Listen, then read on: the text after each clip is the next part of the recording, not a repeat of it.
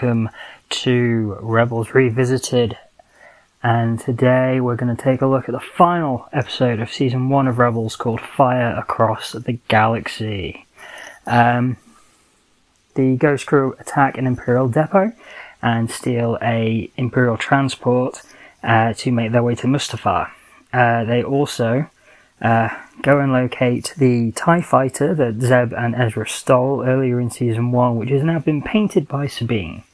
They head to Mustafar, where they find Tarkin's Star Destroyer. Ezra uses the Force to locate Kanan, and when he does, they send the TIE fighter that's full of EMP detonators into the hangar bay and set off the EMPs, which disables the Star Destroyer momentarily, allowing the Ghost Crew to get on board.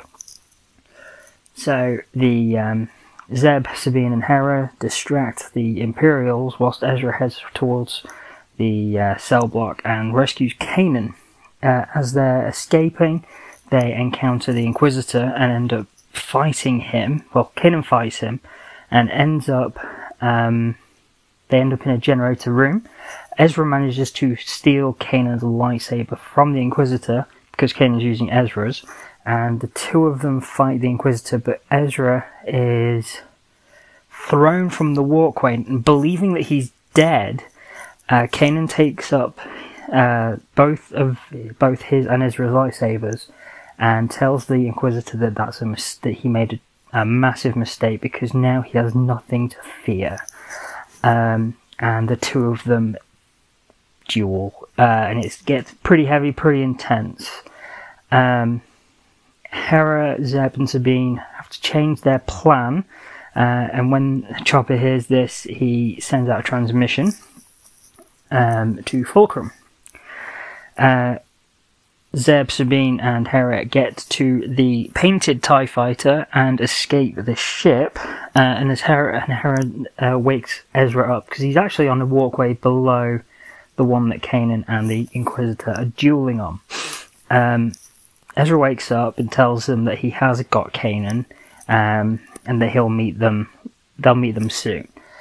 Kanan bests the Inquisitor by destroying his lightsaber, and as the shards of his lightsaber fall, they land in some pretty heavy equipment. Hello, Lily.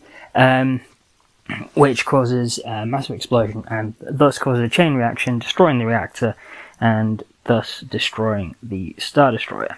The Inquisitor falls from the walkway, and tells Kanan that what he's done is actually they will have unleashed something much worse than him. And the Inquisitor lets go of the walkway and falls to his death. Kanan watches him go, kneels down, and he hears Ezra's voice coming from behind him. He turns around and sees Ezra's alive, and the two of them leave. Ezra tells Hera that he has Kanan, and that they need to leave, and that Kanan and Ezra will meet them shortly. So Hera, Zeb, and Sabine are in the TIE fighter. They leave the docking bay and are instantly chased by an onslaught of TIE fighters. Kanan and Ezra reach the docking bay and they see the Inquisitor's TIE advanced prototype and take that and join the battle by initially saving the painted TIE by destroying a bunch of other fighters. Soon they become overwhelmed and Chopper is nowhere to be seen. So whilst everyone's cursing Chopper, they're trying to survive until suddenly Chopper's transport arrives, as well as the Ghost and 3 Rebel blockade runners. Which I got a little. I had a moment where they all come out of hyperspace, and I'm like, "Hey, I have one of those." Thinking about the Lego set that you will all be seeing in the Life That Lego vlogs. So the rebel ships take out the TIE fighters as Tarkin's Star Destroyer explodes, and once Kanan, Ezra, Sabine, Zeb, and Hera are all safely docked with the TIE transport that Chopper is piloting, they all jump to hyperspace. The Ghost crew reunites, and the Ghost and the TIE transport are docked with each other. As the Ghost crew reunite, Ezra asks Ezra asks who is piloting the Ghost, so they all go into the Ghost and find a bunch of rebel soldiers. Chopper puts out a hologram of Bail Organa, who basically says thank you to them for what they're doing, and Hera speaks to him, and they ask what they're going to do now. And someone comes down the ladder from one of the guns, I believe, and with a very familiar voice. It's Hera says Fulcrum, and she said, and Fulcrum turns around and says, "No, my name's Ahsoka Tano," and she's joining them because of Ezra, because his message got out to enough people that it's causing a stir. There's hope in the galaxy again, and this first chapter of their mission is over, and they're going to start a new one. And then we cut to credits. This was a really fun and well put together final episode of season 1. We get the duel that we've been waiting for between Kanan and the Inquisitor. We get to see them really stick it to the Empire by destroying a Star Destroyer. They rescue Kanan in an incredibly daring escape, and we are reunited with a fan favourite character, which I think came as a big shock when people were watching it originally. Now, I had it spoiled for me, so I knew that Ahsoka was back, and that was kind of why I got into Rebels. That's kind of like the thing that pushed me to watch Rebels, because at the time I was doing a rewatch of Clone Wars, and I was really enjoying the Ahsoka character, and I was like, oh, that sounds cool, Ahsoka's in it. So I was very happy to finally get to watch Rebels. I think, my issues, if I have any issues, it's the, in general issue across season 1 is the animation is very blocky, very clunky, and it just shows the budget that they had. So when you've got the Inquisitor and Kanan dueling, it's not as fast and polished as we got with Clone Wars in the later seasons. It's clunky, and it does it gets better as the series progresses, but it just goes to show you kind of like, right, this is what our budget constraints are, this is what we can do. But at the end of the day, it's like you watch the duel between Vader and Obi-Wan in the Death Star, and I don't complain about it. It just isn't, it doesn't mesh with what came chronologically before it, but at the same time, it's not a proper duel. It's, but you don't complain about it. And I kind of think, why would we complain? Why should I complain about this not feeling like a duel that, could be a lot more polished? But it's a budget thing. So, it is what it is. It's still enjoyable. The fact that Kanan kind of is able to come out of his shell a little bit when he believes that Ezra has died. He's like, right, I've got nothing to fear. It sounds like he's constantly afraid that something's going to happen to Ezra.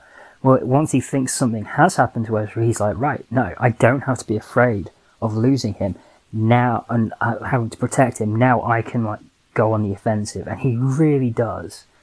And it kind of feels, it's not exactly what a true Jedi would do, But Kanan isn't a true Jedi. He never finished his Jedi training.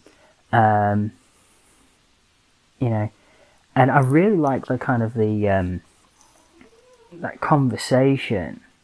There's a conversation at the beginning between the Inquisitor and Kanan where the Inquisitor basically goads him, saying that, he's a coward because, he ran when his master, during Order 66, he ran away and left his master to die.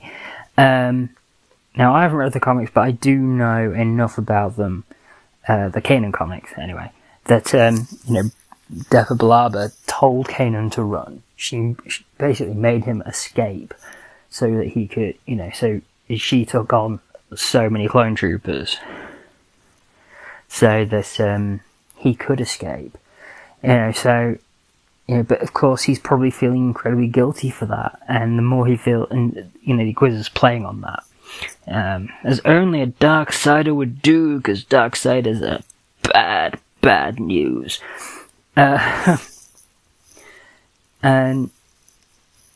at the end, you kind of, now that they've introduced Ahsoka, it's like, okay, so how are they going to pull this one out of the bag? What kind of, and the Inquisitor's turning around and saying, yeah, something worse is going to come for you now. And at the end, you've got Kallus reporting to Tarkin, then Tarkin arrives back at Lothal, and he's like, oh yeah, this has happened, and this has happened, there's unrest, and people are, thinking the Empire is weak. And Tarkin's like, oh, don't worry, the Emperor has sent new measures to ensure our success. And then you hear the breathing, and out comes Vader, and Kallus kind of looks at him, and he's like, oh crap. And Vader just walks past following Tarkin, and you just know that next, as soon as that kind of happened, you knew what Season 2 was going to have. You knew you knew what was going to happen in Season 2, you just didn't know when. And I'm not, if you're watching Rebels for the first time, I ain't gonna I'm not gonna do any spoilers on that one, but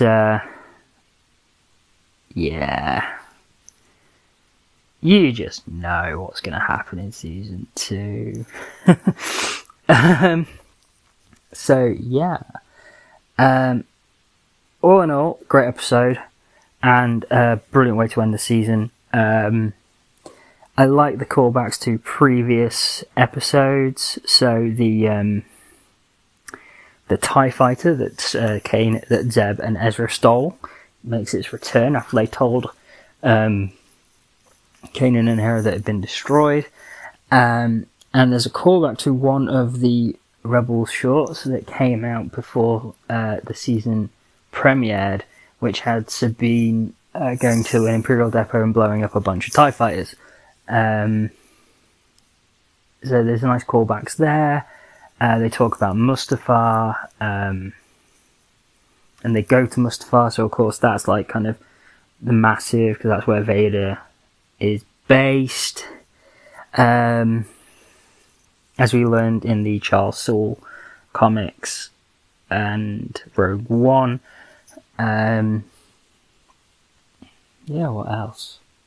I don't think there's much else I can say, other than I really enjoyed that episode. Definitely one of the high points of the season, and it really, it really sets a tone for what Season 2 had, for basically the beginning of Season 2, which, as far as I'm concerned, Siege of Lothal is the best season opener for all of Rebels. Hands down, that's my stance, and I'm going to stand by it. And I really can't wait to rewatch it, because there's so much great in that episode. So I'll be watching that soon, and you'll be hearing that episode next week. So thank you for listening. Thank you for sticking with me on this journey through Season 1 of Rebels. Please join me for Season 2. Thank you for your generous contributions to the blog and podcast. They're greatly appreciated. and I'll see you next week. So, punch it, Chewie.